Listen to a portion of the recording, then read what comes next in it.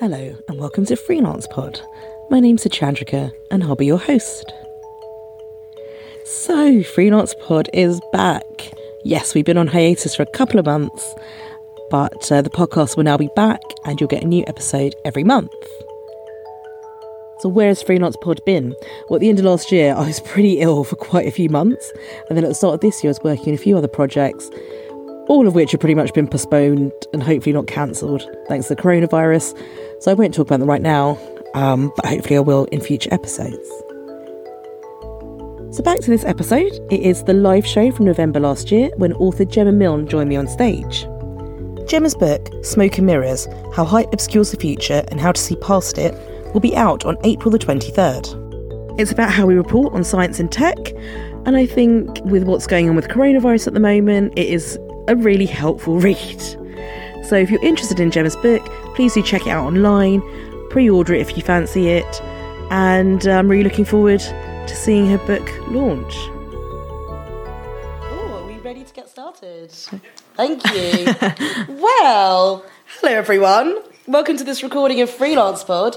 Thank you so much for leaving your beautiful, warm, toasty homes. I was up at 9 this morning to teach podcasting and going to central London. It was really painful, and I'm on a full sleeve of Hall Soothers. So I've been ill all of November, so thank you so much for coming to join us. So Freelance Pod is all about how the internet has changed the news and creative jobs. My name's Chandrika Chakrabarti. I'm a freelance journalist and podcaster, and this is Gemma Milne, who I met through the podcast. Yes. When you messaged me to tell me one of my episodes was a bit quiet. Yeah, I don't know if it was my hearing or whether it was your podcast. No, you were correct. And then I listened to it on the Alexa, which I don't use anymore. And one episode was quieter. And the reason I don't use Alexa anymore is, see, Alexa's usually blue when it lights up. And then when it's offline, it goes red. Mine started going yellow and green. So I think it had a poltergeist. So I've put it away in a drawer. But could you introduce yourself? Oh gosh, when we're probably going to get onto this, I have trouble introducing myself. Yeah, I'm a writer and soon-to-be author.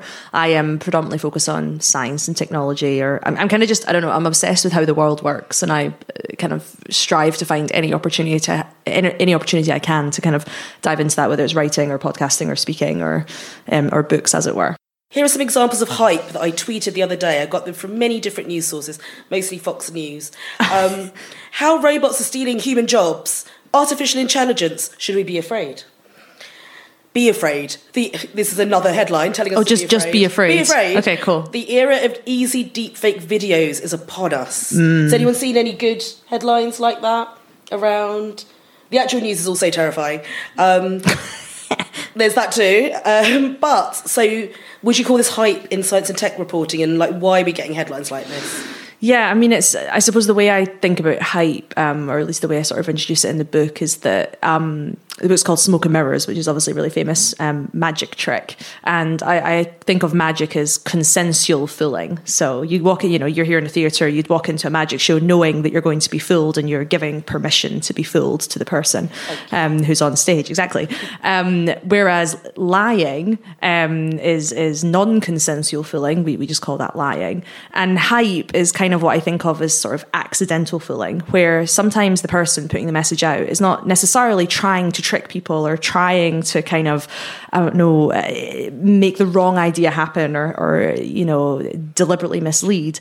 But because of sometimes lack of context or lack of information or whatever, the person reading it takes it in the wrong way, and then there can be sort of dire consequences as a result. So that's basically what I've written about. But I really think of hype as a tool, because at the end of the day, we need hype, right? We need to, say that quantum computing is really amazing, because otherwise people are going to go like, what is that? That's too complex. I'm not interested. So hype has some good uses. Yeah, for sure. Well, of course. Yeah, can you think of anything recently, anything that benefited from being hyped up? I mean, anything, right? Us saying we're doing this awesome show, please come along. That's hype, right? We didn't know if it was going to be any good. But, I think the point is that we use the tools of marketing, of kind of extra sort of language to make things, dress things up. And also, sometimes to kind of showcase to people that something has real potential. Mm-hmm. A lot of technology does have amazing potential, and it's true to tell people that, quantum computers are amazing and they're going to revolutionize the world. AI is going to revolutionize the world. There's elements of truth in that. but at the same time, without the kind of and this is why, or this is only one side of the story, or the kind of nuance and context around that, it can come across to a lot of people as lying. Also, I find it really interesting that people tend to not like the idea of being caught up in hype. They feel like they've been sort of scunnered or fooled or misled, and it's not their fault. And, you know, you think about it a lot with like trends, for instance, like, oh, that's so hypey, that's not for me. You know, I'm too cool for that. You know, if you think about like, I don't know, bands that people were like, I like seen through it. Yeah, like, or I liked it before it became cool. I knew about that band before they. Anyone guilty of that in here? Yeah, so I don't know. I think that hype is something that people tend to kind of be shun, but at the end of the day, we need it because, you know, there's so much information out there. I mean, look at the internet, right? You're scrolling through Twitter. What's going to make you stop? And it's going to be something that's had some form of, shall we say, engineering around the message in order to get people to listen. I used to work in advertising. That is literally the core of your job when you work at an advertising agency, is how do you get people to see through all the messaging, cut through all the messaging, and hype is that tool. We're going to get onto advertising in a bit. So there are some real world consequences of hype. We spoke before when we were planning this about climate reporting and about anti-vaxxers, which actually gets into science fraud. Can you tell us a bit about climate reporting and the kind of hype around that? 'Cause it's kind of in the news at the moment. Yeah, so climate reporting is kind of an interesting one in the sense that, and same with vaccines as well, but with climate reporting, I suppose you're kind of on the right side if you're trying to say certain things. So with climate reporting, it's super, super complex. Climate change is an extremely complex topic. And sort of saying outright, you know, the world is going to end because of climate change gets people to listen. And there's a lot of reporting that's like that, that's kind of amped up, like scary reporting. It's called climate crisis now. It's been rebranded. Yeah, and rightly so, right? But at the same time, without the nuance, it's quite easy to sort of unpick that. And the problem is that if you kind of go too far with a particular message and then somebody says, oh, but it's not true in this context, you kind of undermine the message. And unfortunately, some people see that undermining as a lack of trust, or, oh, actually, that message is, you know, wholly not true because of this one piece of information, and they kind of push to the other side. And that's a lot of time what happens with vaccines, although a lot of vaccine stuff is based on fraudulent information. But the point being is that you need that sort of extreme way of talking about things to get people to listen, particularly when it's a sort of activist mode. But it's so easy to undermine if you're kind of not giving those extra pieces of information to kind of back up what you're saying, particularly if you're someone that's relatively pedantic that starts to ask it and then, you know, broadcasts those, this is the problem with this, that, and the other. And you see it quite a lot. There was actually an article I retweeted today because I actually thought it was really great, picking apart the book by Matthew Walker called Why We Sleep. And his, you know, you could argue that Matthew Walker's general point is that, you know, sleep is important and we should pay attention to it, and, you know, it's bad for your health if you're not cognizant of what's happening with your sleep. And this person's kind of gone through and said, he said this sentence, that doesn't make sense, said this sentence, that doesn't make sense, so on and so forth. And I suppose the worry around these kind of topics is that, are you going to get people to sort of turn away from the original message, which still has a lot of real meaning in it, just because you've unpicked a few things that are not completely backed up? So you've seen it exactly in climate change reporting with anti-vax, where people say, but you said this, but actually it's that, and therefore all of it's wrong, I don't trust you. So there's a lot of kind of, I don't know, consideration within the science journalism community is, how do you imbue trust? How do you make sure you're saying things that people listen to, that they pay attention to, without losing people by oversimplifying or, you know, saying things that are too hyperbole that people just pick apart? And that's kind of something that, you know, discussions are had in the sort of circles I'm in every single day. You know, one example, for instance, would be there was a thread going around, one kind of group that I was in, about the Daily Mail were looking for new science reporters, freelancers, and they were saying, please, you know, we want people to come write about health for the Daily Mail. And people were like, how dare you ask us to do that? You publish terrible science and you're the problem, and da-da-da-da-da. They weren't saying this directly to the person. I think they kind of came in the thread and then left it immediately. But the point being is that a lot of people are saying, you know, this is not helpful for us to go and do this, But then the other side of the argument is, well, if you're a, credible science journalist and there's an audience here that needs to hear a message, or you believe needs to hear a message, is it not useful if you go and place yourself in those kind of places? So there's a lot of debate around how do you get messages across that you feel need to be, particularly when it comes to kind of, public health or the future of our planet, shall we say. I probably know who put that message in, the poor person. I felt for them, it was a wee shame. Although I must admit I didn't pitch because I was on the side of, I wouldn't do that, or I don't think it's... So it's about having your byline under a brand that you think other people might not trust. And this might just be an example of yes, I think that, and I think, there was a lot of worry around the fact that you're not writing your headlines, so there's a lot of misconstrue around what you're doing, but also, we were going to talk about this later on, but also personal brand. I don't want to be associated with misinformation, which there is a lot of in certain newspapers, unfortunately, deliberately or not, that's for someone else to decide, but... it's difficult at the same time, because talking about, there's a sort of perception that science and tech is not cool enough if you don't kind of create some kind of hyperbole around it. You have to say robots are going to steal our jobs in order for people to listen. But then my sort of argument with these kind of narratives is that not only is it, incorrect, you kind of lose the intention that the writer normally has. So robots are going to steal a job, let's take that as an example. What the reality of that phrase is that, middle managers or chief execs are making decisions to automate processes, and that makes people redundant as a result. That's not as fun a headline as robots are going to steal your jobs.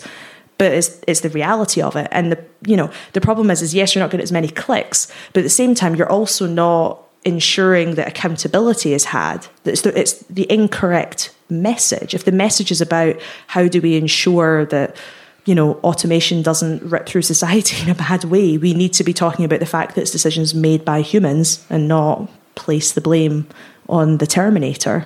It's just the incorrect message. It might give you more clicks, but it's not going to help in the long term.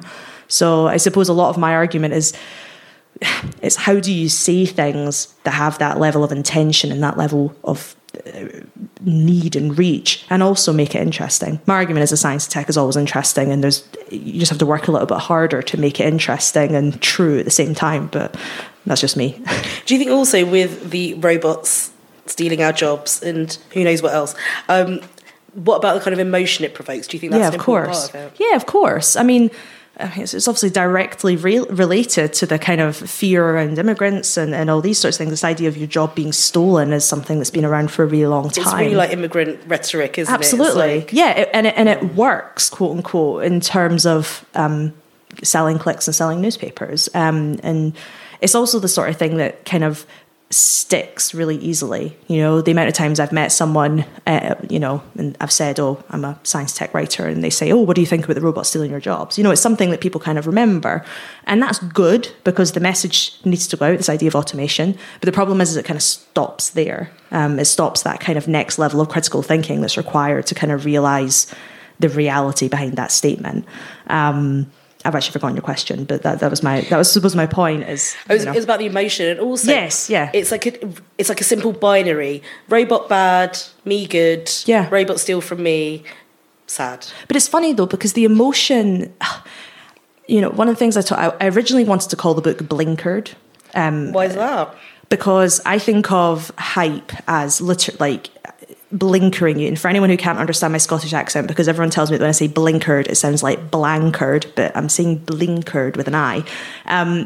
For the horses, right? And you put tunnel vision. Yes, you put blinkers on horses so they can only see the thing in the front and don't get distracted. And a hype kind of essentially puts you into only one realm of thinking and stops you from thinking about other things. That sounds a little bit conspiracy, right? We're going to say robots are stealing their jobs so that people don't question the fact that CEOs are making these decisions. But that is what's happening. If you keep othering and kind of giving that emotion and that anger and placing it on an object, you're essentially stopping any kind of accountability, responsibility of human beings. And that, saying CEOs are making these decisions and you can't do anything about it is highly emotional, but it can feel kind of, I don't know. Look at it the other way, right? Some people talk about robots are going to steal jobs, so let's do a robot tax. Why don't we tax the robots? Oh, they should be paying taxes, robots, if they're going to steal our jobs. Right, so that's exactly, right? So it makes sense. But if you put it in the other realm, if you change it into the same way that I've said, so you've got CEOs are making these decisions, instead of saying robot tax, it's we're going to charge companies for being innovative in the way that they do their production. We're going to charge companies for doing things faster. We're going to charge companies for doing things safer, better. Suddenly, you have this message that people are like, oh, why are you stopping good companies from moving with the times? That's really bad. So it's like, depending on what side you're on, these kind of narratives can work in your favour. I'm all for the opinion of saying we should say CEOs are making decisions, but then say let's tax robots. But that's because it works for my intention about my message. But at the end of the day, you're still being blinkered into only realising one thing and not kind of opening yourself up to the kind of broader system that's happening behind. I'm a nerd. I think systems are absolutely fascinating. And I think it's a shame that as communicators, as journalists, as whatever, within science and tech, I think we sometimes kind of disregard the audience and kind of be like, oh, they're not interested in hearing that whole story. They just want to hear about the robots stealing their jobs. And you're like, no, this is super fascinating and important as well at the same time. So, I think the emotion is key, but it's just sometimes the wrong emotion, in my opinion.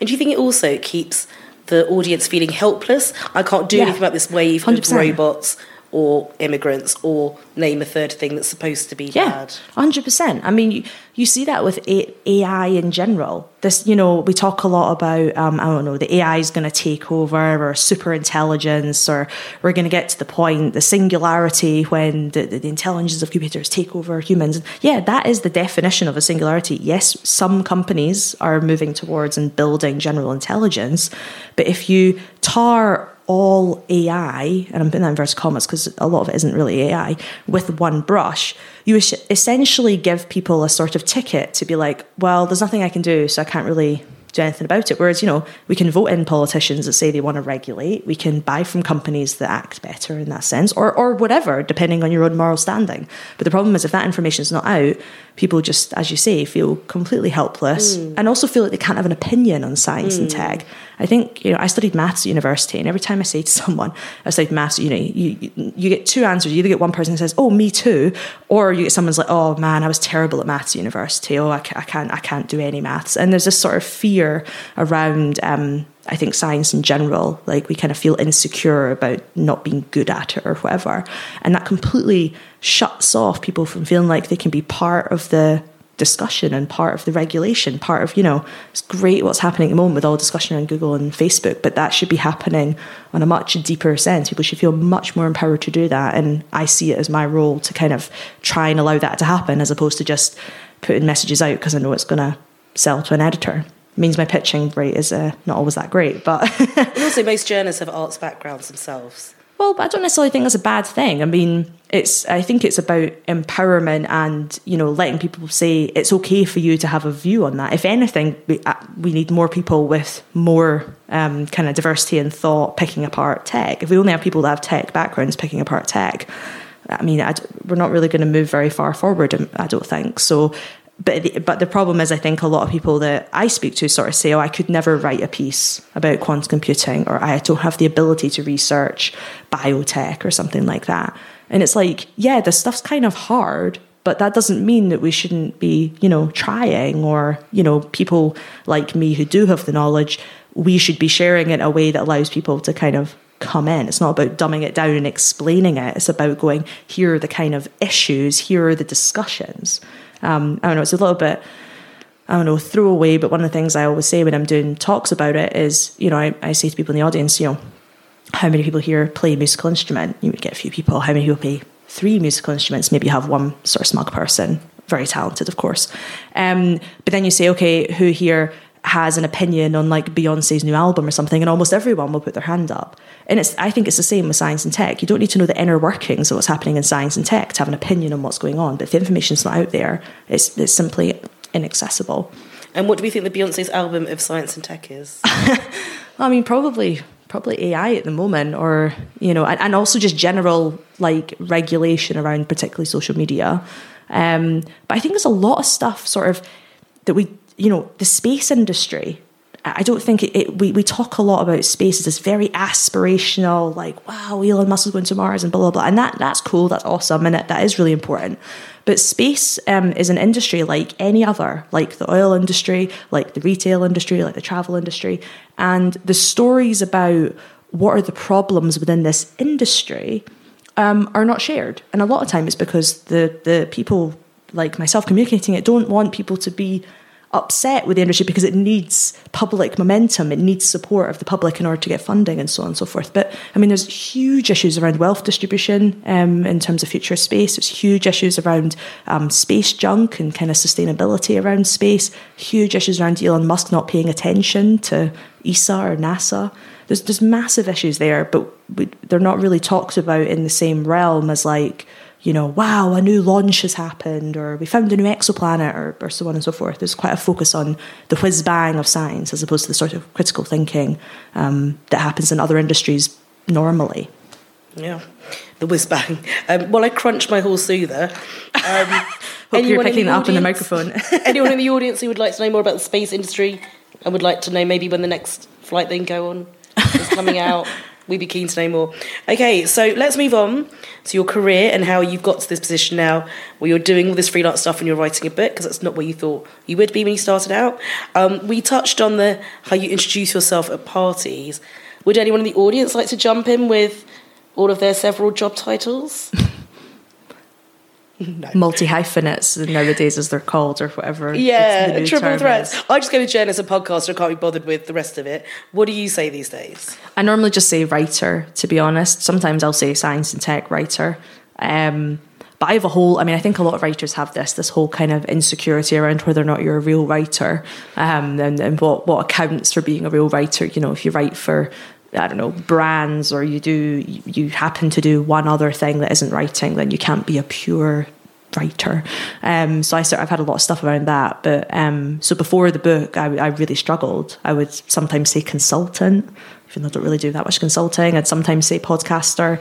I'd sometimes say speaker, but you sound so wanky when you say that. So I was like, I'm not introducing myself as that. So No, people don't like that because it's like I speak to, we are speaking now. Well, exactly. Yeah. You just do it standing up. Yeah. And not even all the time, actually. So I think as well, though, I as you said, like my plan was not to be a writer. I mean, if you'd said to me 3 years ago, oh, you're going to be, on stage in a podcast telling people about your career as a freelance writer, I would have not believed you. I'd probably laugh at you. So I don't know. I think a lot of it is also wrapped up in my kind of, I've always had huge respect for writers, and therefore kind of maybe not necessarily associated with it because I've felt like I'm being above myself or something. So you kind of hyped up writers in your mind. Well, yeah, maybe. I'm not sure. Certainly in my own head. But I don't know, I think there's quite a lot of, there's a lot of discussion within the sort of freelance writing community around, if you do corporate copywriting, for instance, do you still count as a journalist? You've got to make money, yeah. Right, but I for instance, don't tend to call myself a journalist. I'm quite uncomfortable with that as a title, even though I do journalism. I suppose it's like who you are versus what you do. I'm not sure, but it's certainly something that I've struggled a lot with. And after I got made redundant, I did a talk at a sort of Women in Tech conference, and that was basically what I was saying. It was like the biggest thing that I've struggled with since being made redundant is that I felt like I'd kind of lost my identity of sorts. Your job title is kind of like your pseudo identity when you introduce someone. Oh, I work at this place, or I do this. Whereas when you're in school, you would be like, oh, I don't know, I love art and football, or you would define yourself by your interests. Whereas nowadays, most of us define ourselves by our jobs, regardless of whether we like them or not. So when you don't have one, it's kind of like, well, who are you and what do you have to offer? I think also as well, maybe it's just the parties I'm going to, but a lot of the time people are trying to work out what they can gain from each other. So I think, when it's other people who have freelance jobs with several titles, they're trying to work out a hierarchy, they're trying to work out status, where you are relative to them sometimes. And yes, possibly, is there something to be gained from speaking to you? Not everyone is like that, but we've all met that person who speaks to you, but they've got one eye over your shoulder. Yeah, for sure. And it's painful. And those people are there for a certain reason. You do meet more and more of them the further you get out of like a staff job and you get into sort of a scarier place. Yeah. And how do you deal with that kind of stuff? Do you have to mentally tell yourself, well, I'm allowed to be here? Is it an imposter syndrome type thing? I think it depends on the room I'm in. I mean, I'm actually really quite comfortable being the sort of outsider, shall we say. I suppose that's always been my selling point. You know, I've always gone into jobs and been like, I've done this thing, but I'm interested in this, and I can help you or be a part of this company or whatever, because I have this weird background that you guys don't have any, experience of. So when I went into advertising, it was like, my first line of all of my applications was, I'm not your usual maths nerd. And so I was playing on the fact that I had a maths degree. I had no experience whatsoever in advertising. And I was like, please hire me. So I don't know. It worked. Yeah, it worked out. It was good. But I don't know, like, I'm quite comfortable being an outsider. I think actually now there's a level of struggle in the sense that, I am doing a lot of writing. I've written this book, and then I go into rooms with other authors and other writers, and I'm like, I don't know what I've got to say anymore. Like, I'm not, yes, right, should I be here? Or am I good enough to be here? Or am I prolific enough to be here? Or all these sorts of questions. But I don't know. I mean, I think the book has given me a whole lot of confidence, which is a very shallow thing to say in some respect. But I think, that feels like a real sort of stamp of approval as such. Whereas when you're freelance, you've kind of got your bylines to rely on. You can reel off your bylines, but I don't know. You're kind of going, but I've only written one thing for that place, and does that really count? And that was actually a sponsored ad on that place, and I don't know, And so you're kind of going through everything in your head. But I don't know. I'm like, no, this is a real book, and I managed to do it, so therefore, but maybe I shouldn't assign myself worth to that. I don't know. Well, how did the internet create all of your jobs then? You started out in the Tech Innovation Lab at Ogilvy in advertising. Tell me about that a bit. Yeah, I mean, that job was basically, they had an innovation team, which his job was to, quote unquote, bring Ogilvy into the 21st century. That was the kind of mission, I suppose. Do you think you guys managed that?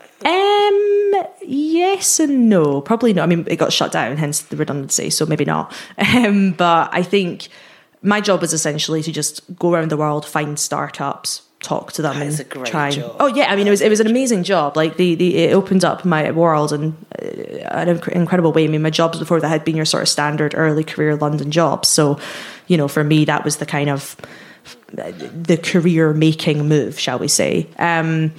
And my job was to, as I say, go meet people, go and speak on stage at conferences on behalf of the company.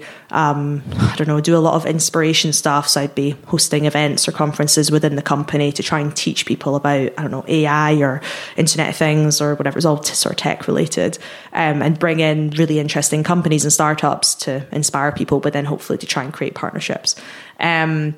So I don't know. I mean, how does the internet change my job? I mean, it made it doable because there was no real way of tapping into that world as a complete newbie. So it kind of created it. Right. Yeah, completely. And, after the redundancy, like, I think because I was doing a lot of speaking as a part of my job at Ogilvy, and so I was kind of known as I hate the term, but I suppose a bit of a thought leader within the advertising industry. And I was young and female and worked in tech. So, you've kind of got that brand around you.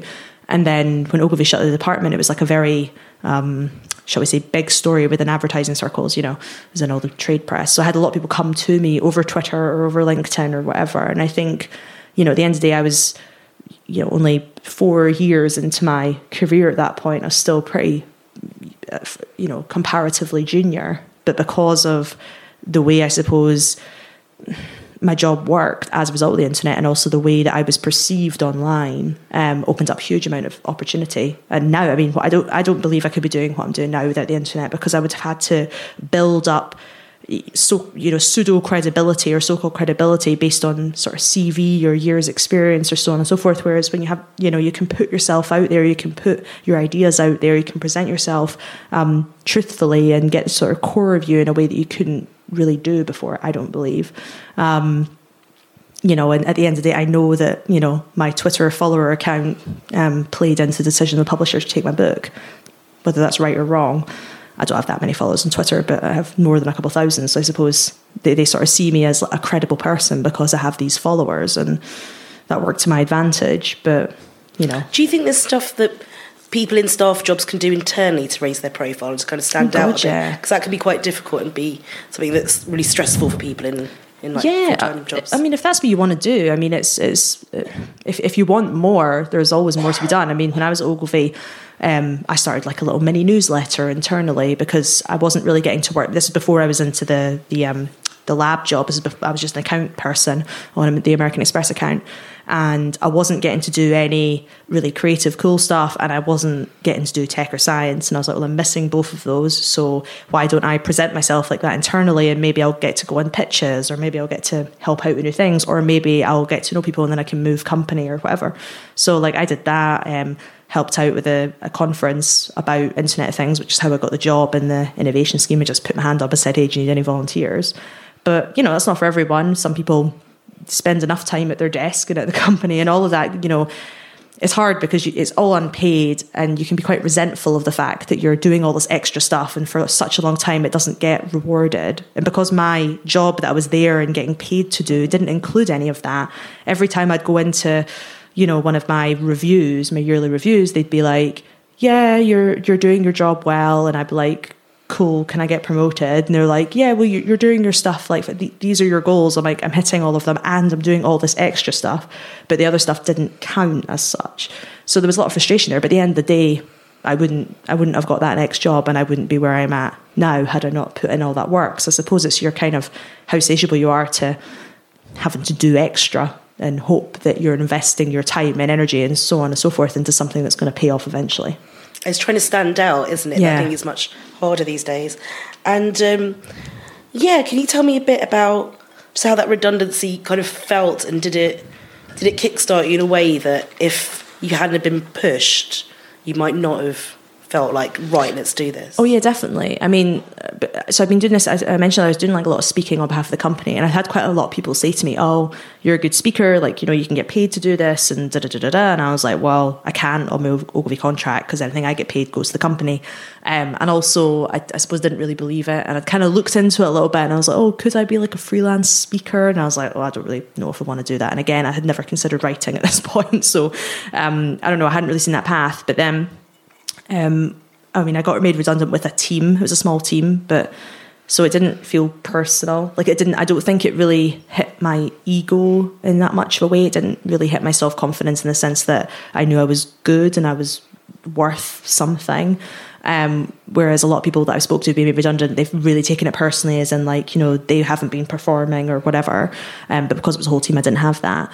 And as I say, because it was this kind of thing that was, you know, big in the advertising industry, I had a lot of inbound as a result of it. And, you know, I was lucky because my boss essentially refused to take a payout so that she could tell the story, because she got treated pretty badly, unfortunately.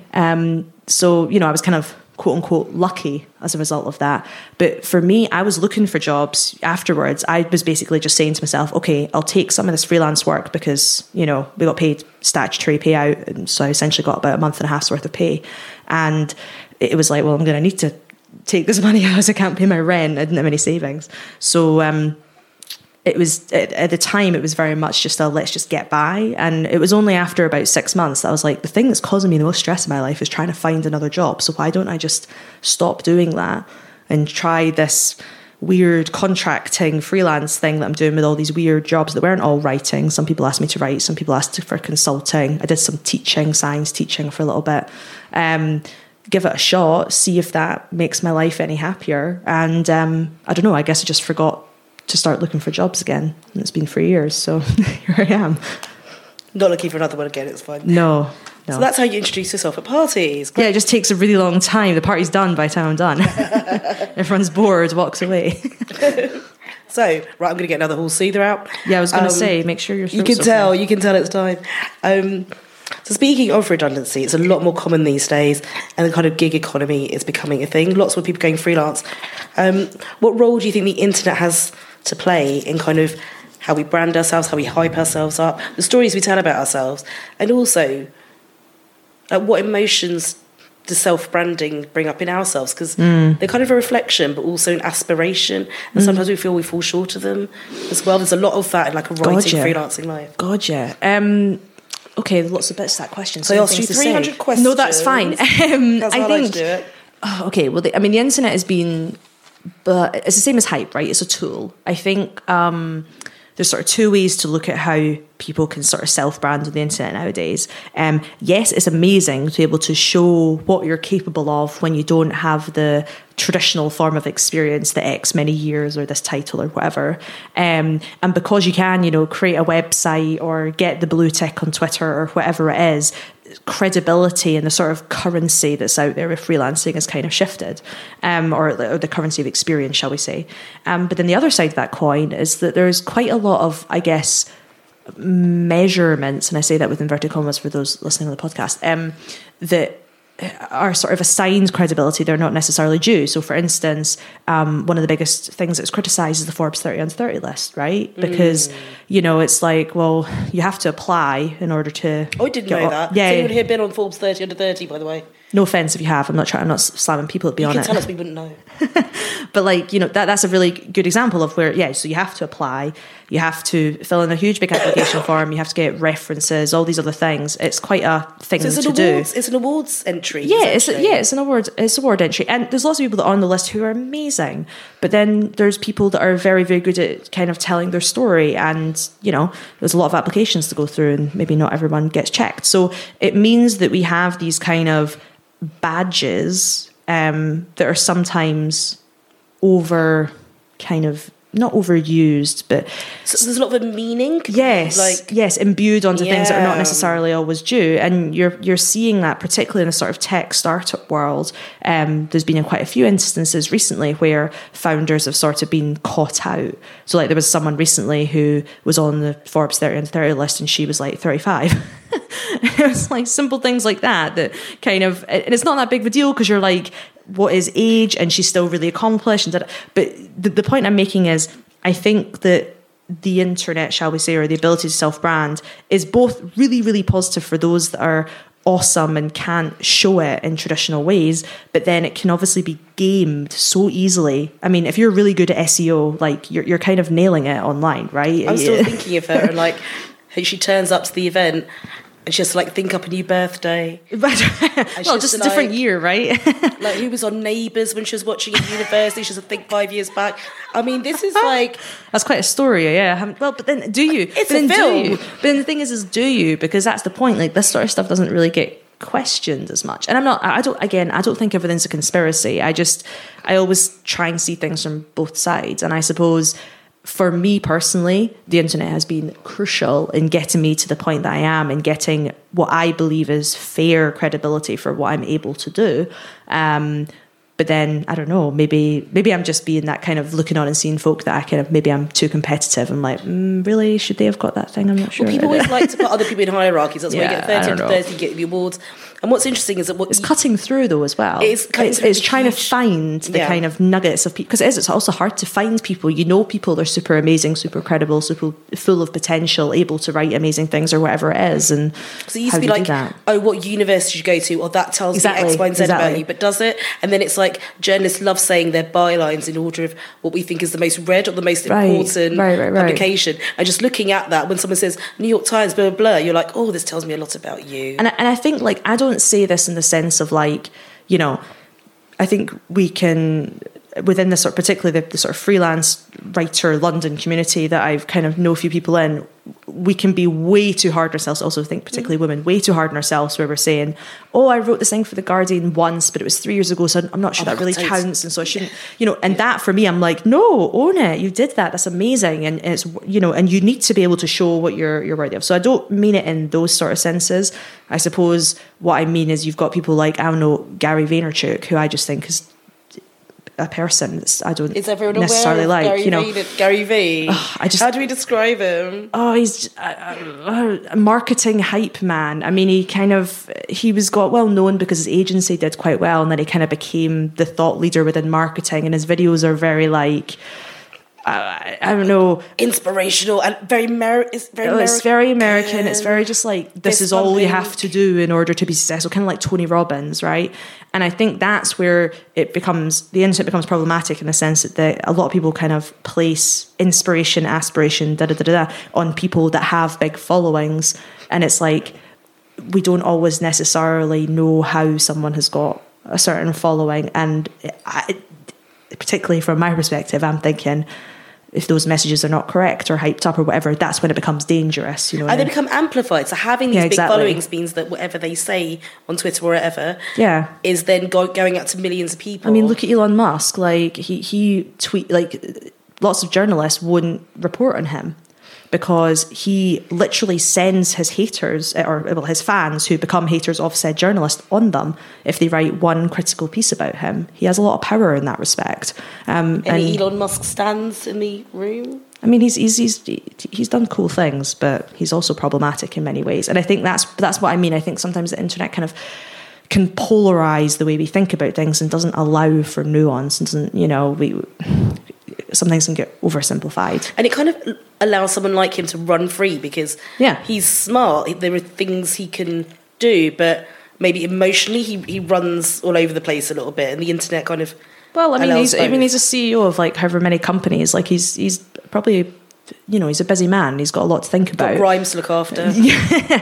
But I don't know. I think it's I think it comes back to like maybe the redefinition of what we think of success is, and you know, this idea of having a lot of followers or being famous, internet famous, or and being famous for a certain age. The 30 under 30 thing is really prevalent in writing. Yeah, like the best novelists under 30. Yes, all of this stuff, and it's huge in tech startup. Yeah, it's humongous as well. Humongous. And why is it such a big deal to have success for a certain age? I mean, you got me. I don't know. I mean, I'm still under 30, so you know, I've still got time. But you know, it's that way. That even that, it's like, what does that even mean? You know, and I don't know. I think it's just always people are always trying to search for shortcuts in, you know, how to understand the world or how to make decisions. Right? We've got too much to think about. So it's like, how do we assign our inspiration or our credibility or our knowledge or our belief when you've got all these different conflicting pieces of information? You have to find some kind of shortcut to do it. And they're really young. Great, I'm impressed. They're young, but they've done that, so therefore or they're young and they have X many followers, or you know. Yeah, you often get a lot of guidance when judging awards and things. I don't mean you personally, like in general, in my experience. And so you do have to come up with your own parameters of how I'm judging this. And then you get to the group situation where it's you and 3 other judges. You've all got different boundaries and you're all just like, oh, I did not think you were going to say that. And really, that guy. And I've had one of these situations recently. It's so interesting. You're like, no one has sat down and gone, you're looking for this, this and this. Yeah. Generally, like maybe in the odd awards kind of situation, but judges are kind of left to kind of go that one, and then that person, and then try and explain it after. And then usually when someone ends up on a 30 under 30 list or with an award, they tend to add more awards, be on more lists. Yes. And the hype builds up around them. Yes, precisely. I mean, it's one of the things I actually think a lot about with Forbes, because I'm one of their contributors and I cover deep tech startups in Europe. And I was really thrilled when they asked me to do this, A, because not many people take deep tech stories, and B, I was like, oh, it's a good byline and people trust it and all that jazz. And, you know, not long after I started onboarding with them, I was on the tube and I saw an advert for a startup and it had a sentence and then Forbes next to it.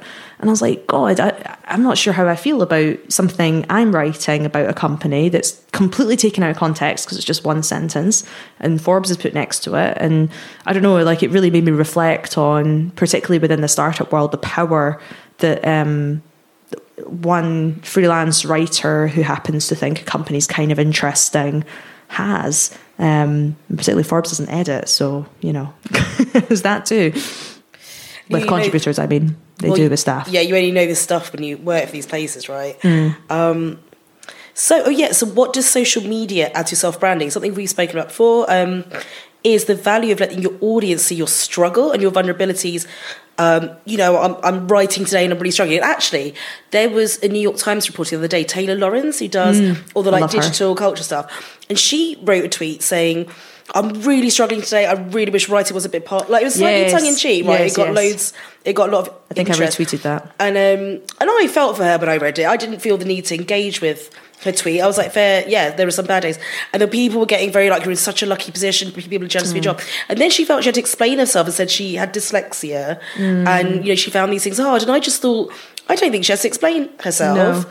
But there was this honest bit of emotion from her. And then people were like, judging her quite harshly, and she felt the need to reveal these things about herself. It's absolutely fascinating that in social media, it can be a window onto the struggle you're having to get into your job, but then it can force you to stand at the window and be like, I'm sorry, I've got these problems. Do you want more? Yeah. Oh, I don't know. I mean, I suppose everyone has the right to use their social media in any way they choose. I think one of the things I've thought a lot about sort of after I became freelance was like, is my social media like a business outlet, or is it a personal page that I'm putting my own stuff on? And I think my Twitter is probably closer to professional because of the nature of being a writer. It's where you post your stuff, where you get pitches and all that sort of thing. LinkedIn is obviously very professional.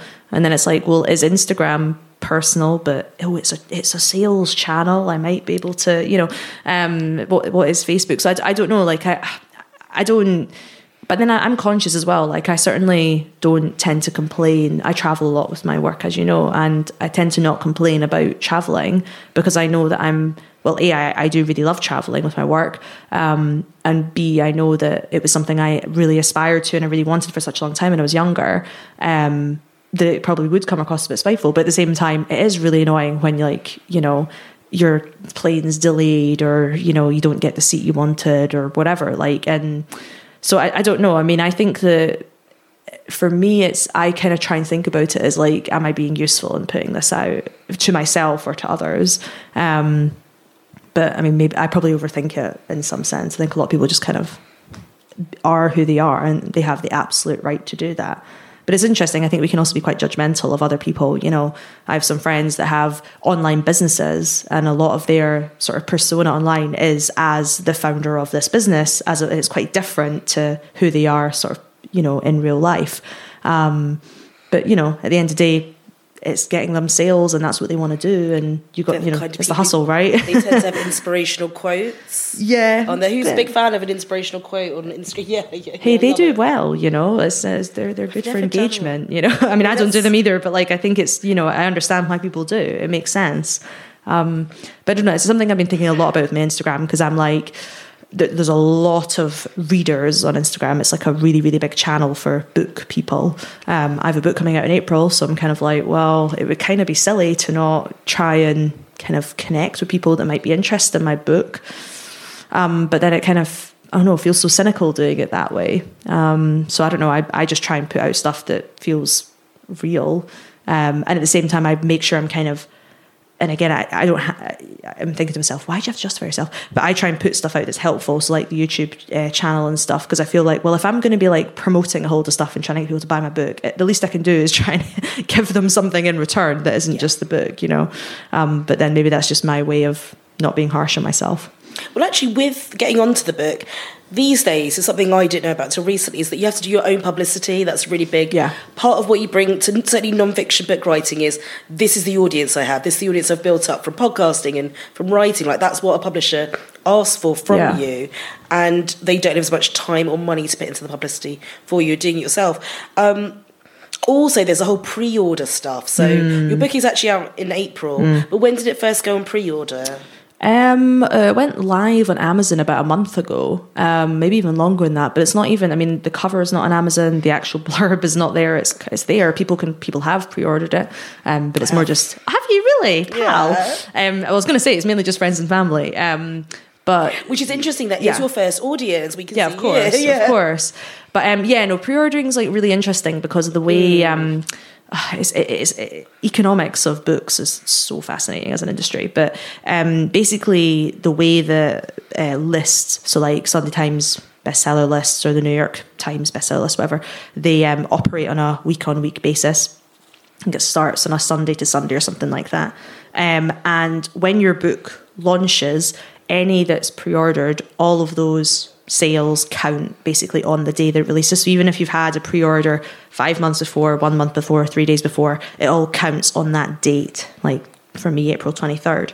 And so if you want to get onto one of the lists, a really good strategy is to try and get the people that are going to buy your book anyway to pre-order it, so that's kind of a guaranteed sale in your first week. And the idea is if you get on the list, then it kind of starts selling itself because of the kind of marketing it gets by being on the list. It starts showing up in people's like suggested books. I find the pre-ordering absolutely fascinating because it's like pushing back even further the publicity you have to do for the book. And that seems to go hand in hand with the showing the making of the book on social media. So people do like hashtag I'm writing. Yes. I'm having a bad day writing.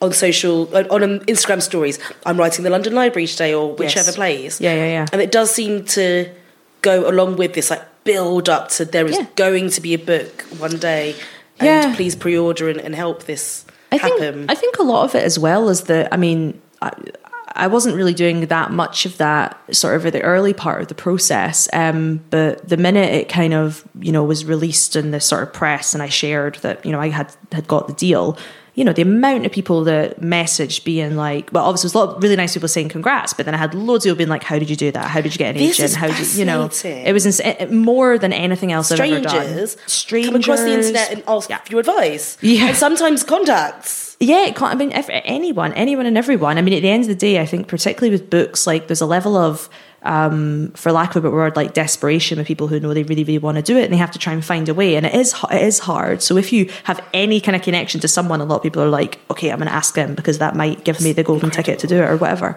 So I don't know, there was quite a lot of that, but there was also just a lot of my friends that were really interested in the process, you know, particularly the like, how do you actually write a book? Like, how do you do that? So I started and it was also out of boredom because when I got to the point where I was actually writing, I was tearing my hair out. And so I would start my day by doing like a little Instagram story video thing, being like, today I'm going to be working on this and I'm worried about that and I've got to do this interview. And it was just putting out there because it was to keep myself accountable and because I had people asking and I didn't have time to reply to everyone because I had to be writing. And that just did really well, as a lot of people being like, oh, this is so interesting. Please keep telling us, like, what's next? When is the cover done? Like, a lot of people are quite interested in the process, even if they're not interested in writing books. So that was kind of what started it. And I very quickly realised that this was something that, as you mentioned, I'm going to have to do my own publicity. Readers and other writers are the sort of people that buy books more than sort of any other audience. So there's a sort of cynical angle there where I'm like, well, if I'm playing a role and being helpful in this kind of industry, you're building an audience to some degree. And also because like the book I'm working on, the next book I'm working on is actually not really about science and tech. So if I build up a kind of audience that's not just science and tech people, I'll really struggle to sell a book that's not about science tech if only people that listen to me are science tech people. So, but also, I don't know. I feel like I'm always a sort of person that doesn't really come through an industry as a junior and kind of, you know, learn how things work over a long period of time. I'm quite good at like Googling an industry and trying to work out how it works and then kind of coming in from a strange angle, shall we say. And I feel like of all the industries I've worked in, the publishing industry has been the most difficult to understand.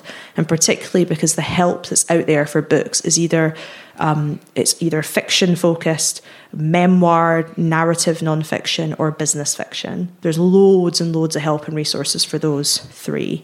But there's almost nothing for like if you want to write a science book because or you know, an economics book or a politics book or whatever, these kind of polemics.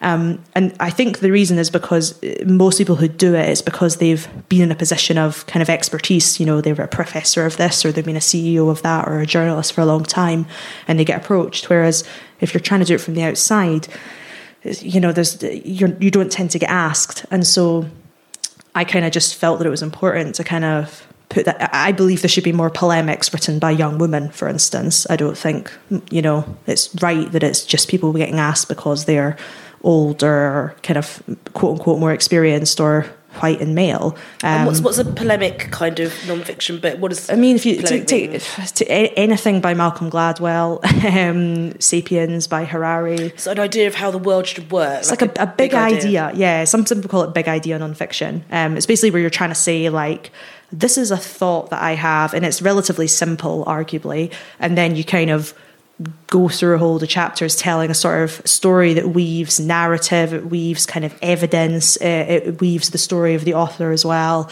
has characters as such, it's all non-fiction, but it kind of convinces the reader of something, and you kind of go on a sort of journey of changing your viewpoint on the world as a result.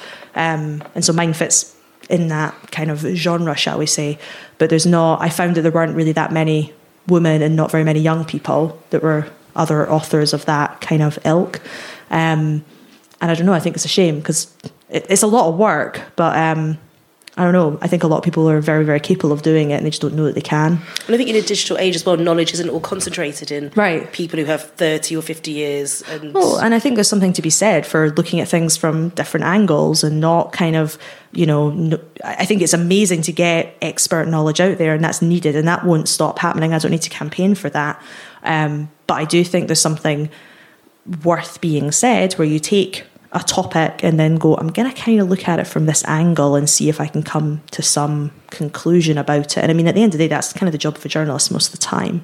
And I think that there's a hunger for this kind of writing at the moment, this kind of letting you try and understand a topic more deeply than just the facts. And a lot of that stuff just doesn't get commissioned as much. The internet moves too quickly for those ideas to... Maybe, I don't know. I mean, the whole point of a polemic is you're meant to write something that lasts a really long time. I have high hopes for my book, but understand why they're popular. Yeah, exactly. These days when news moves so quickly. Yeah, they still mean something for a long time. Yeah. So we've come to the end, and what we do on every episode of Freelance Pod is have 3 top tips from my guest for someone who might want to follow it in your footsteps. So do you have 3 top tips? Oh my goodness, I should have prepared before I came. They can be things I forgot about said. this. Okay, I think the first one that I normally say is don't do your time. I kind of hate this idea that you have to be in a position or a job or a certain title for a certain amount of time before you're quote unquote allowed to progress, or you've got the credibility, you've got the 3 years on your CV. I say don't do your time because I believe a job is a job and not a prison sentence. So that's one thing. The second thing is, it sounds a bit silly, but like you can literally Google anything. Like you really can. I mean, I got my agent for my book from Googling. Like I Googled another author that I kind of thought, I'm not the same as him, but I'm kind of in the same sort of realm. And so I just typed in Jamie Bartlett agent, and then I found their website, and then I emailed them. Like that is genuinely how I did it. And obviously there's other stuff that comes into that, but the point I'm making is you can learn how things work, and you don't necessarily have to email someone and ask. Like if you're a good internet sleuth, I think you can work out how anything works. What you're saying is the other 50% of the internet who hasn't emailed you to say, how'd you get your agent yet? Yeah, just Google it. Just Google it. Seriously. No, but I understand that it's hard, but at the same time, I do think the stories are out there. People are sharing these things. It's not just about reading the industry kind of instructions. There's lots of people that share their stories, and you can find them if you spend a bit of time. Third piece of advice. It's always the hardest one. I don't know. I mean, I think I have a lot of people ask me about how to get into writing. And I always find it really funny when they ask me this, because I really don't see, other than the book, I really don't see myself as a very prolific writer. I know. How many words are there? I know it's 109,000. It's I know, other than the book, I kind of don't think of myself as this really prolific writer. And, but anyway, the biggest piece of advice I always have for that, because I know there's probably quite a lot of freelance writers listening, is that literally anybody can pitch. And this is something that took me a really long time to work out. Like, editors, you can find their email on the internet like unbelievably easily, and they will take stories from anyone, because at the end of the day they're trying to fill their newspapers, as long as it's a good, or their internet spaces, it's like pixels, whatever. I think it took me a really long time to accept that I didn't have to have a journalism degree. I didn't have to have worked at the Times or whatever for how many years. I didn't have to have done any of that stuff. I just had to write a pitch in a nice way and send it. And there's like a million guides online on how to pitch. So that's always the first thing I say to people is like, if you want to do journalism, be my guest, but I have no experience in that. But literally anyone can pitch. You don't have to be what you, it's funny because I say this, you don't have to be what you perceive to be a writer in order to be a writer. If you write, you're a writer. I should really listen to my own advice, maybe, I don't know. Well, thank you so much for being my guest in this edition of Freelance Pod, and thanks to the audience for listening to us. And that's it. Woo! Who fancies going to the bar now? Yeah? Bar time. Thank you. Let's do it. Thank you. Good job for surviving on your I didn't have halls. the full lot, guys, so it's a good one. Oh my God. We managed. Thank you, spoke. Thank you for guys that. for coming. Yeah. Thanks so much to Gemma Milne for joining me for the live show at the Boulevard Theatre last year. And I've got to give a shout out to those hall soothers. They really got me through that show. I was very ill, but the show had to go on. Anyway, so Freelance Pod is going to be monthly from now on, so look out for another episode next month. And always love to hear what you think of the episodes. Please do give me a shout over Twitter or Instagram or whatever you fancy. All of those handles will be in the show notes. And please stay well, look after yourselves. Try to stay indoors if you can bear it. And hopefully by the time the next episode goes out, we'll be in a much better place in the world. Fingers crossed. All right, until next time, goodbye.